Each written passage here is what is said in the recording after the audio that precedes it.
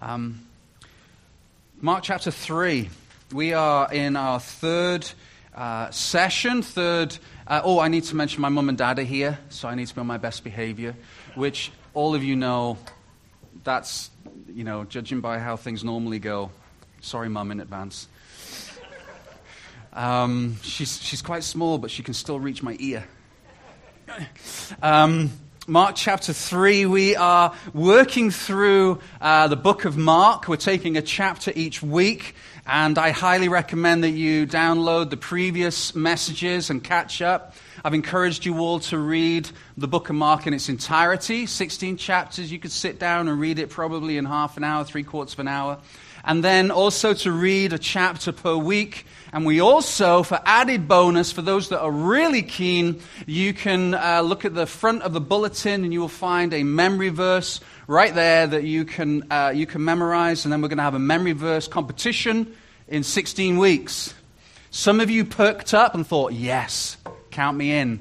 Many of you went, oh no.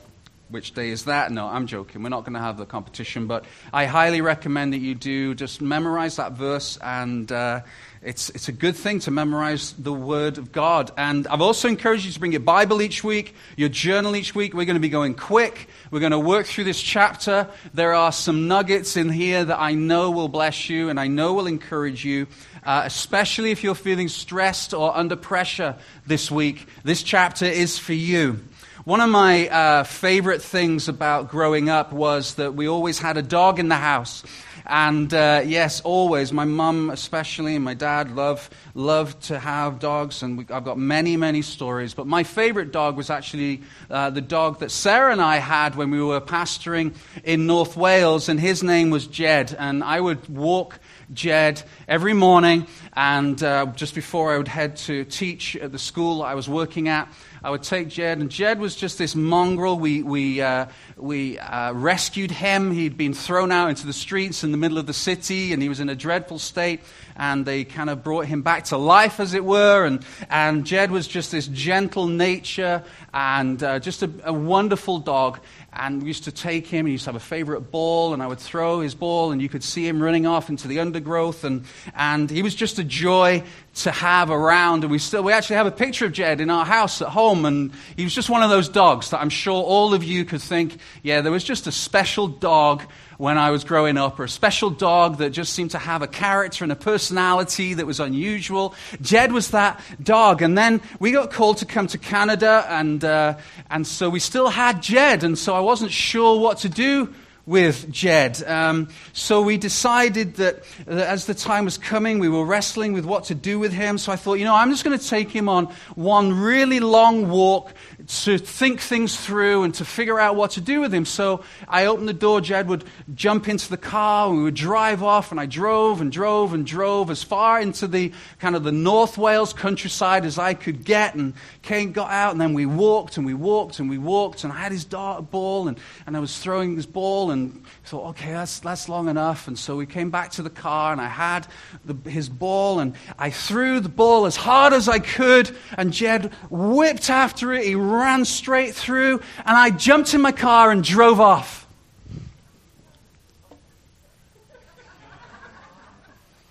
No, I didn't.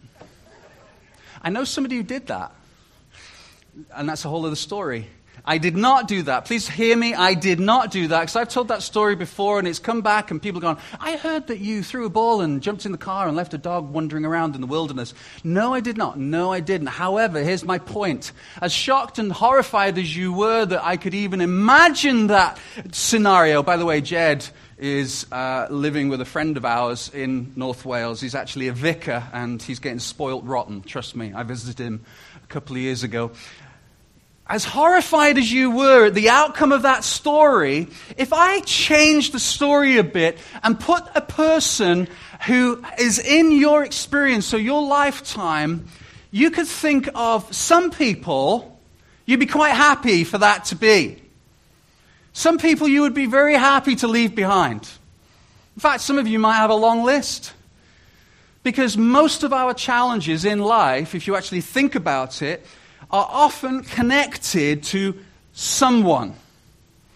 People challenges, people problems, if we could just get rid of that one person, if I could just throw a ball and this one person would run after it and I could jump in my car and drive away and never see them again, some of you are like, yeah, no, that's fine. Dog, no. Person, yes.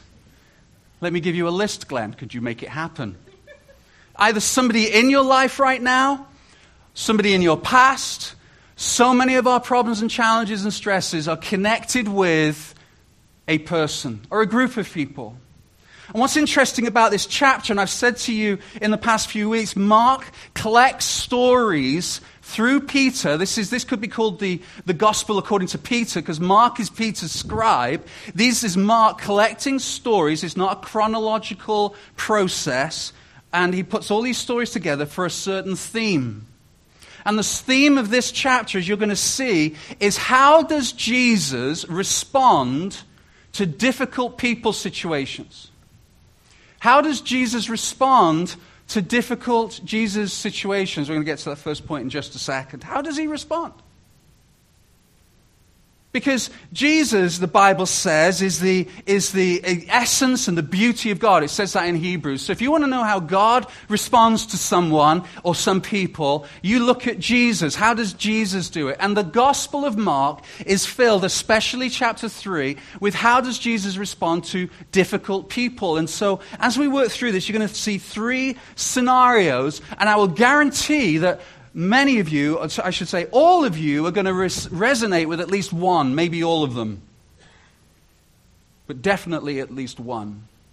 And if you listen in and make some notes and maybe re-listen to the message, then and you ponder and you meditate and you think about the principles we're going to pull out, I can give you a guarantee, according to Ephesians 1, in the Holy Spirit, I can give you a guarantee that your life will be so much more enriched.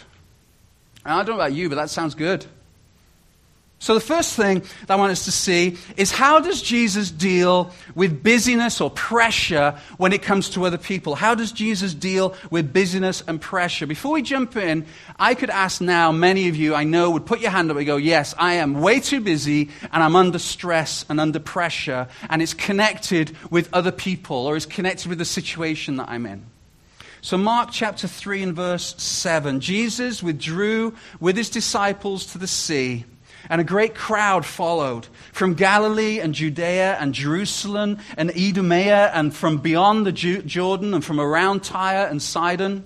When the crowd heard all that he was doing, they came to him. So you need to understand, first of all, we're talking about throngs of people surrounding Jesus. You read the Gospels, you'll see that wherever Jesus goes, great crowds follow him. There's pressure, there's stress just physically. I don't know if you've been in a crowd. Like, we were on Canada Day weekend a few years ago in downtown Vancouver, and there's just this mass, and you get carried along. It's frustrating, it's stressful, it's difficult.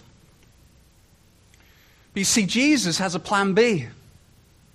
Jesus has this plan as to what happens when the crowd gets too busy. And you'll see in verse 9. And he told his disciples to have a boat. See? Have a boat ready for him. Probably Peter's boat.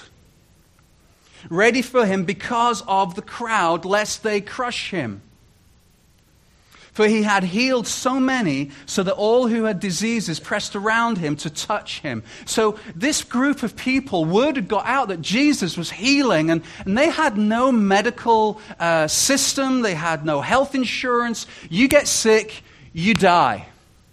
That's the way people expected life to be. And so if they heard that Jesus was able to heal, crowds of people thronging around him in order to get healed.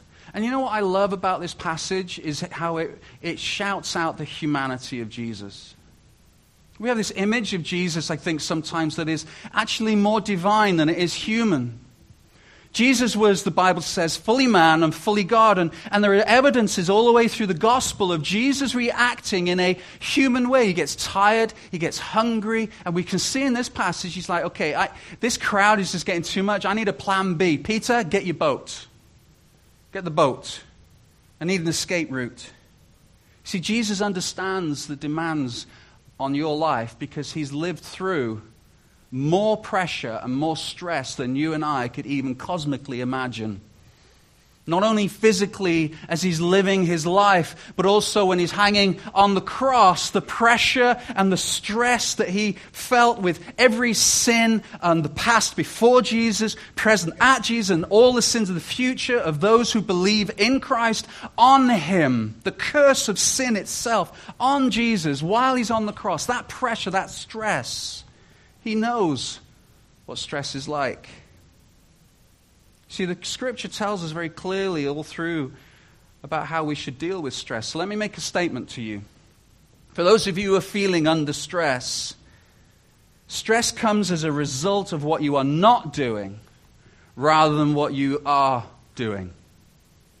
So you are not doing something, and that's creating stress in your life. And some of you might be thinking, okay, Glenn, I don't need another thing to do. That's the reason I'm so stressed, because I've got so much I have to do. And now you're telling me that there are things that I am not doing that's creating the stress. It makes no sense, but stress comes and actually goes as a result of what we are not focusing on more than what we are.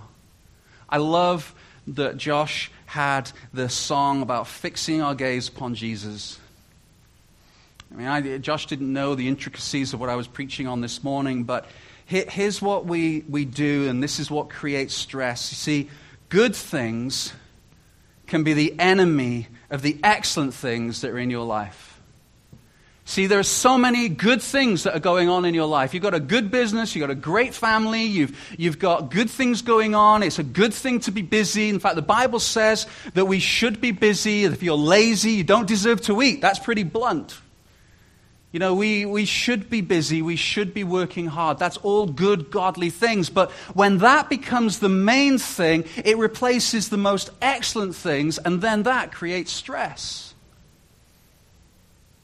So good things can be the enemy of the excellent things in your life. A lack of focus on the excellent will actually create stress. Look at this passage from Luke chapter 10. But Martha was distracted with much serving.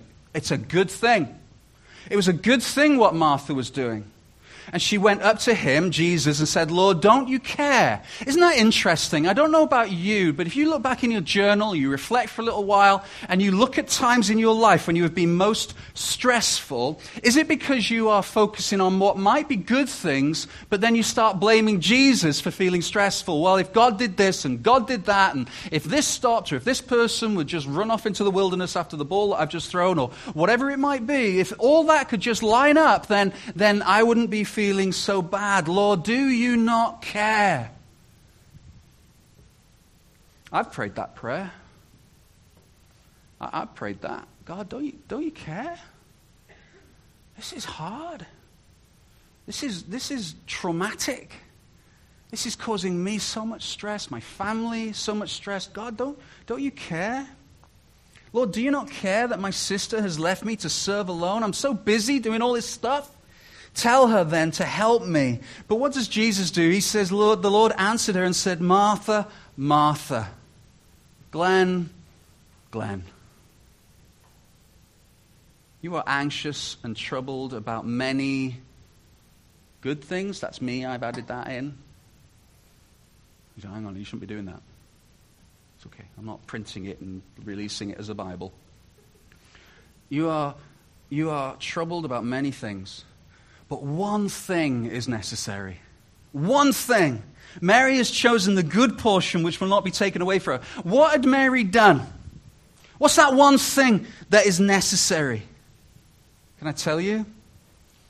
What is Jesus' response in the middle of busyness and stress? What's his response? He gets in the boat. Doesn't he? He gets in the boat. He says, Peter, have a boat ready because when it gets stressful, I need to get in the boat. And you see, here's what I want you to do. I want you to see this as an image. The cross is moving. That's all right, it won't fall. The metaphor in this, I could just preach on what's going on. The cross is moving while the boat is... But he stood in the boat. Why did he stand in the boat? He stood in the boat because this was his way of getting out of the stressful situation. Here's what I want you to think about. As you look through the Gospels, you will see Jesus getting into the boat. He'll get into situations where he will disappear, he'll withdraw, he will get away, he will move away from the stress in order to focus on the Father. You see, what is the one necessary thing? The one necessary thing is getting into the boat, withdrawing, getting close to the Father. What is the good portion? It's getting into the boat, withdrawing, getting to the Father, having an escape route, getting out. And over through the Gospels, you'll see Jesus dealing with busyness and pressure by withdrawing. He's saying, this is a good thing, but I have a more excellent thing. And in this situation, it looked like a boat. I have an excellent thing. You see, Jesus made a choice. All through the Gospels, you will see, if you read between the lines, that Jesus many, please listen to this, many times walked past people who needed healing without healing them. I'll prove it to you just with one example. When Peter and John were heading into the temple after Jesus went back to the Father, do you remember the story of the paralyzed man at the temple gates and Peter's shadow falling on and all these different healing situations? He said, I don't have money, but what I do have, get up in the name of Jesus. That man, it says in Acts, had been laid at the temple gates daily. Probably since he was a child. Jesus would have walked past that man without healing him. Why? Because he knows the story. He knows Peter and John's going to come along. He knows that it's going to bring him and his Father more glory at the timing that he decides. You see, Jesus walked away. See, some people remain unhealed, and he was okay with that. Does it mean that he liked that? I doubt it. But he had a bigger vision of the story than he did in the moment. So what do we learn from this? And this is a word for some of you. Every need and demand placed upon us, even if they are good, is not necessarily God telling us to do it. I got a revelation about a year ago when I wasn't feeling too well, and God said very simply, he said this, Glenn, you're not the Holy Spirit. Well, yeah, duh. But I was thinking like I could fix stuff. And actually, sometimes I just have to say, no, I can't do that. I can't be there. I can't go there. I can't do that. It's a good thing. But I have to make a tough choice in order for a more excellent thing. So the question for you and I is what is it that's going on in your life now that's a good thing, but you're making it the ultimate thing to the detriment of the more excellent thing that is necessary for you to feel at peace and calm in Christ? Does that mean we all go and live in caves and be hermits? As fun as that would be for a couple of days? No. But finding that place where you can get into the boat, and you know what? As I stood in that, it rocked around. It wasn't easy. I had to kind of balance myself. Some of you were thinking, oh, please let him fall. I know.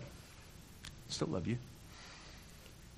But sometimes standing in the boat is actually not easy. Withdrawing is not easy. But you have to do it. Number 2. How does Jesus deal with being let down by others? Oh, friends, this is a significant point for some. Mark chapter 3, verse 19. This is after the passage where we're introduced to the disciples that Jesus is calling. And then it says in verse 19, and this is a significant little group of words. It says this, Judas Iscariot. See, Mark doesn't leave it there. Who betrayed him? By the way, just in case you forgot, Jesus chose Judas. Remember him? He's the one who betrayed Jesus with a kiss. Yeah, him. Jesus chose him as well.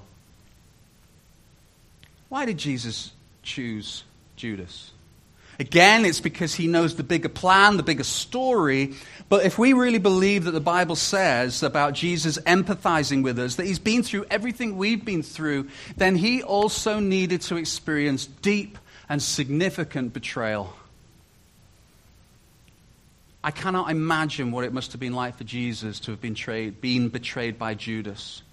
or being betrayed by Peter when he stood around a fire with a little girl. I don't know him. Or betrayed by the crowds that left him halfway through his ministry when he said some difficult things. Or by the disciples who run off in the garden. You see, all these acts of constant betrayal that Jesus actually experienced and empathizes with us because maybe someone has injured you very, very deeply. Maybe you're sat here this morning and just the mere hearing of a person's name that is the same as this person's name from the past just makes your stomach clench. Maybe you're driving along and a song comes on and a flood of memories come back from a time when somebody let you down so deeply you didn't think you were going to recover. Maybe you go into a shop and you smell something. See, some of you may not even know what I'm talking about, but some of you know that there's little triggers that go on in our life that just bring back a flood, sometimes of bitterness and hatred towards somebody who has so deeply let you down, you don't know whether you're ever going to be able to forgive them. How do you deal with that? How do you deal with deep betrayal? See, Jesus shows us how to deal with pressured circumstances. He says, get in the boat. How do you deal with people who have betrayed us and injured us deeply? See, in verse 20, it says Jesus went home. It's the second time Mark mentions that Jesus has got a home, by the way. You know, when the guys were crushing through his roof to get to Jesus, that was likely to be Jesus' home. Because it says, we were home. So, you know, putting two together, home. Don't need to be a Greek scholar. So he went home and the crowd gathered again. So they could not even eat. And when his family, Jesus' family, his own family heard it, they went out to seize him. For they were saying he is out of his mind. So not only is Mark highlighting Judas as a betrayer, he's now going, oh, and by the way, his family thought he was mental. And they actually wanted to seize him and take him away because he thought he was a madman. Have you had family let you down? Where the people in the world that should be standing so close to you in times of trouble and difficulty, they just let you down. Or they lie, they deceive, they walk away. See, how do you respond to betrayal? Well, what we can do is we can become discouraged, we can become damaged, we can not trust, we can build walls, we can isolate ourselves, we can not go back to church ever. You know, I have counseled people who, even looking at the word church, brings up bitterness because of something that has happened to them in a past church. You know, you're never going to find a perfect church, but there are some churches that seem to go out of the way to hurt and damage people. But the answer is not to stop going to church or not go to a community group or not have relationships or not connect yourself with people through fear of being hurt again. How should we respond when we were betrayed? What does Jesus do? Nothing. He doesn't do anything. He doesn't defend himself. He doesn't go, yeah, well, but let me tell you a thing or two about. No, he just goes quiet. And time and time again through the scriptures, you'll find Jesus accused of things that are so bad and wrong and lying. He stood in front of Pilate, and Pilate is railing, and he says, what is truth? And truth, the way, the truth is stood right in front of him. Jesus Christ, and Peter and Pilate is looking past him going, well, what is truth? What does Jesus do? He just goes quiet. You know why? He's not interested in his own reputation. So I could preach on this for a couple of weeks, so I'm just going to throw a few statements and I want you to think about them, write them down. Is it not possible that the reason that we're feeling so bitter and so hurt and so angry is not because of righteous reasons, but because of pride reasons? That we have been slighted. How dare they? I've been there. I've felt that. And I've had to come to the conclusion that I'm more concerned about my own reputation and pride than I am about doing the godly thing that is often exactly what Jesus did, which is absorb the pain on the cross. Because for you to forgive somebody, you have to absorb the pain. And the only way you're going to be able to do that is by making sure you get in the boat on a regular basis and withdraw and gaze upon the Father Because Jesus knows the bigger story. He's able to absorb the pain because he knows the bigger story. Why? Because he's often withdrawing, connecting with the Father. He trusts in God's story, and then he moves on. I say this lovingly as your pastor, but some of you just need to move on. Stop thinking about it. Stop dwelling on it. Maybe, and I believe in good spiritual counsel, maybe you just need to stop getting the counseling and kind of spinning on the thing. Start doing what the counselor has said and move on. Yeah, but Glenn, you don't understand. And you know what? You're probably right. I don't. But looking at the scripture, there seems to be this regular theme that we trust in God's story, not our own reputation, and move on. Stop talking about it. Some of you just want to talk about it. Yeah, but it just brings it all up. Stop talking about it. Switch the radio off. Don't go into the shop that smells like them. No? That sounds awfully flippant, Glenn. You don't understand. And I have a deep faith and belief that the Holy Spirit is enabled, who is the ultimate counselor, to bring healing in your life as we spend more time in the boat. Trust in God's story and move on. When you withdraw and you focus on the excellent, you're reminded of his story. You know, bad things happen when we get out of the boat.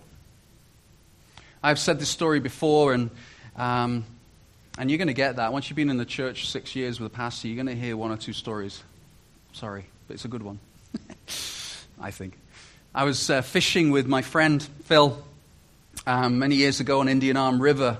And it's beautiful, and we had a bigger boat than this, and we were dragging it over rocks and different areas as the shallows of the river, and we were aiming. It was pink salmon season. It's every other year in the Lower Mainland, and so we were going fishing. We used to do a lot of fishing for salmon, and I was looking forward to it. It was great. But we went into this deep part of the river, and Phil was giving us direction. He was on the motor, and it was good. And my job was to stand. It was a bigger boat than this. It was like a rib. It was not a canoe, but my job was to stand or sit at the front and tell him if we were heading towards rocks, and so he could avoid it. And I could see that there was a rock heading in our general direction that I thought, okay, we need to avoid that. So I said, Phil, I can't remember. I'm not going to tell you I'm not going to tell you lies and say, I was shouting starboard or port or anything. It was more just yelling right or left, and not very nautical.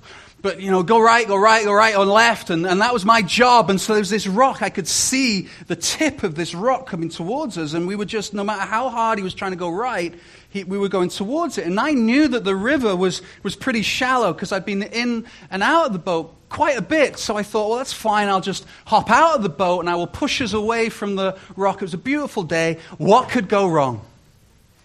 So what I did was I didn't actually judge the depth of the river very well, because it's actually quite difficult. When you clear water, it's hard to tell whether something is this deep or significantly more. And so what happened is that as we're getting, I put my hand on top of the rock to push us away, and I also was going to kind of hop out of the boat in order to push the boat out of the way. That was the plan. Except the river was deeper than I expected, so my foot went further down than I thought, and my leg therefore went further higher than I thought. It was still stuck in the boat. At the same time, my hand slipped off the top of the rock, because rocks got slippy in a river. Who knew? And I slipped off the rock, and the rock hit me right there, right in the chestises. It was really, really sore. And I went right under. So I got this cracking pain in my chest. The boat went into the right, and so I come up expecting some deep sympathy from my friend Phil, who was in the boat. For those of you who do anything with those guys will know what I'm talking about in the room. But if you hurt yourself around other guys, their first response is never sympathy. It's always to laugh. Doesn't matter how bad the injury is, they actually have to hold it in, and then sympathy comes out. Or they just don't bother holding it in. It just blurts out, and that's what Phil had done. Bad things happen when you get out of a boat, is what I learned that day. Especially when you don't know what it is you're getting into. Can I tell you? Bad things happen when you get out of the presence of God. You will find that you'll become more bitter, more angry, more stressed. The more time you spend in the boat, the more time you withdraw, the more time you spend with Jesus, the less likely you're going to walk away with deep chest, heart pain when somebody hurts you. Number 3. And finally, how does Jesus deal with blasphemy? I'm going to fly through this really quick, but this is an important thing to camp on, especially for young adults who I seem to get this question quite a lot. Verse 22, and the scribes who came from Jerusalem were saying, he is possessed by Beelzebub. And by the prince of demons, he casts out the demons. And he called them to him and said to them in parables. Now, listen, this is important. Jesus doesn't avoid this. He hits this head on. See, before he's avoided accusations, not this one. Isn't that interesting? You can call me anything you like, but you don't get to call me this. How can Satan cast out Satan, Jesus said? If a kingdom is divided against itself, that house will not be able to stand. And if Satan has risen up against himself and is divided, he cannot stand, but he is coming to an end.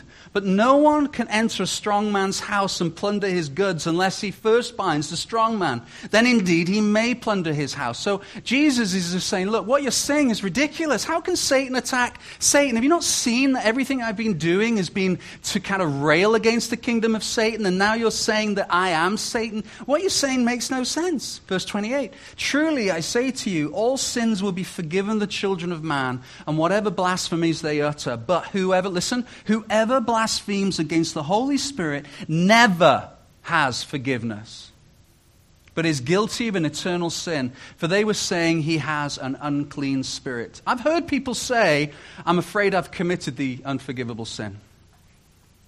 I have heard people say that. A number of times. They're worried about, have I committed the unpardonable sin, is another term that it's called. Jesus makes it really clear. He says, you can sin against the Father, you're going to get forgiven. You sin against the Son, you'll be forgiven. You sin against the Holy Spirit, you will not get forgiveness. So this is quite an important thing to think. Well, what is it that is sinning against the Holy Spirit? How do we avoid that? How do we make sure that we're not sinning against the Holy Spirit? Because it would lead to unforgiveness. How do we know if somebody else has sinned against the Holy Spirit? Maybe you're worried about a loved one. Maybe they're not going to get forgiven. They're not going to become a Christian. What does it mean? Well, it's very simple, actually. If you look at the context is it's attributing the work of God, Jesus' work, to Satan. That's the context. It's a stretch, friends, to say that the context is around conversion, that the unforgivable sin is rejecting Jesus Christ and the gospel. It's a bit of a stretch. But even so, even if you want to put that in, that's okay. But it's essentially, if somebody is saying, looks at the kingdom of God and attributes it to the spirit of Satan, some commentators would say that it's not a sin that is particularly rife these days. Some would say that that particular sin was for the Pharisees at that moment. But what can we learn from it? Whenever there's a dismissal of the power of Christ, when there's a lack of submission to Jesus and all his work, when there's a rejection outright of God, you can question, you can doubt, you can research, you can pray, you can struggle, you can be confused. That's all good. But when you start attributing the power of Christ in people's lives to Satan, that's unforgivable. J.C. Ryle said this, those who are most concerned are most unlikely to have committed it. So if you're wondering, going, man, is that me? You wouldn't even consider it. So really for us, we just need to know that God has provided for our salvation in his Son Christ, that there are supernatural events that happen in our lives now that we can contribute to Jesus, that we lift him up, we make much of him, and then you are going to be on very safe and solid ground. But what about our loved ones? I wouldn't be too concerned for the same reason that we shouldn't be concerned because of, again, the story of God. It's up to him when and who and how and all those beautiful things. We can just rest assured in that. So here's what I want us to notice, though, here. Jesus goes after this. He doesn't let it lie. You see, I just said that Jesus goes quiet when it's about him and his personal reputation. But Jesus opens his mouth and goes after this. Why is that? What's the difference here as opposed to many other times in the gospel when Jesus just goes quiet. Why is it that Jesus defends vehemently the kingdom of God? It's because the kingdom of God itself is being attacked. Jesus is saying it doesn't matter what people think about us, it matters hugely what people think about the kingdom and the gospel. He defends the way. He defends the gospel. He defends the kingdom of God. He defends the power of the Holy Spirit. And friends, we need to be in the habit of doing the same thing, lovingly and kindly. Because remember, Jesus was invited to parties with people who would, for some of you, would make your skin crawl. You wouldn't want anything to do with the type of people that Jesus hung out with and partied with. So Jesus somehow stood for truth while being able to be surrounded by people who weren't living out that truth. But he was strong in the defense of the gospel. So things like this. Well, doesn't matter what you believe, we're all going to the same place. True if you're talking about the judgment seat of God. Yeah, we are all ending up there. Not true when it comes to Jesus being the only way. You stand up for that truth. Well, all religions are the same. Not true. Well, as long as you do what you think is right, then you'll be fine. Not true. These aren't situations we go quiet in. These are situations where we lovingly and gently and kindly speak the truth and defend. Always be ready for an answer for the hope that is within you, the scripture says, in a loving and kind and gentle way. So God doesn't go quiet here. We actually, friends, need to stand up and speak truth. Not to defend ourselves, but to defend the gospel. To have hope in the gospel. Does that make sense? So this week, some of you are going to be in a workplace where the gospel is challenged. What are you going to do? Well, just go quiet. And maybe Christianity will ooze out of my pores and they'll just somehow become Christians. Maybe they'll notice that I don't steal stuff. Maybe they notice that I'll only have one glass of wine at lunch. Maybe they notice that I don't watch restricted movies and I don't cuss and swear. And then maybe somehow all that will just package together and they'll be convicted of their sin and come to Christ. It doesn't work like that. Friends, at some point you're going to have to open your mouth. You defend lovingly. Yeah, but they might not like me. You know, the scripture says something about that too. Yeah, you're probably right. They probably won't. In fact, they might hate you. But you know, Jesus marked the way in that. Are we willing to stand on the truth and lovingly declare the truth in front of people who may disagree with you? We've seen great examples in our own culture of people who do not know Jesus willing to stand up for their truth, protesting and everything else, and they are vehement, they're adamant, they're loud. Are we willing to be lovingly, gently, kindly the same way? So here's what Jesus has shown us, or Mark has shown us in this passage. First of all, with stress, we have to willingly say no and withdraw and get in the boat. With betrayal, we need from a position of standing in the boat, trusting God's story, and move on. Maybe to stretch the metaphor a little way, paddle away. Just watch out for those rocks. And thirdly, with blasphemy, we lovingly and gently defend the gospel. All of these things are made possible by our position in Christ because of the cross.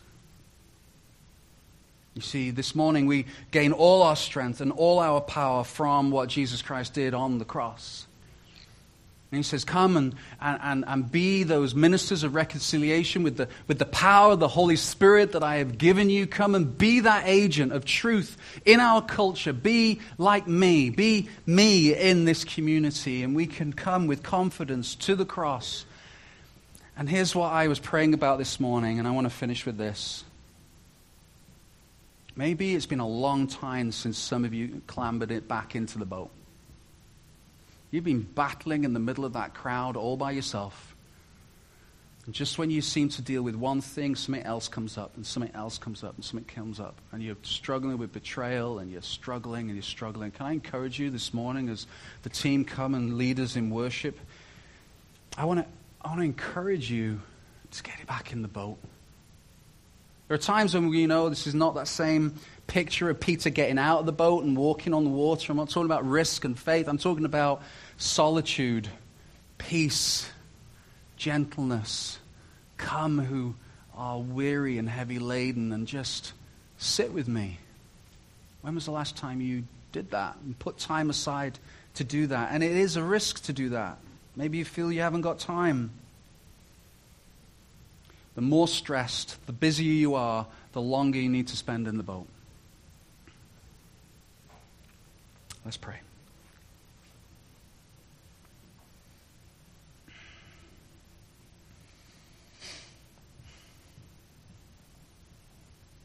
Father, I know that I can stand here and represent all in this room when I say that, God, I need your help. I need your strength. That I cannot do what you have called me to do without that. And Father, forgive me for the times when I clamber out of the boat thinking that I can do this. And Lord, I pray now that as we just focus on you for a few minutes, Lord, I pray that that will just lay a foundation for the rest of the week. That, Lord, that as a church we would put that time aside that we need of solitude and withdrawal to, as we've already sung, Lord, to fix our attention upon you. And I thank you, Lord, that your promises are so clear, so beautiful for those who do that. So, Lord, I pray that as we sing that we will reach for that boat, we will reach for that escape. Father, I pray for those in the room who are struggling with betrayal and being let down by others. God, I pray that they would find peace and comfort in you. That, Lord, you say vengeance is yours. So, Lord, I thank you that your story will deal with every hurt and pain that we've experienced. And God, give us the boldness to stand upon the truth and willingly open our mouths to give answer.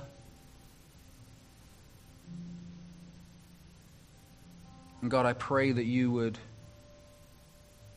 enable us to stay quiet when we need to, when it comes to personal reputation or pride, that we'd spend less time defending ourselves and more time representing you well. Thank you, Jesus. Thank you, Lord.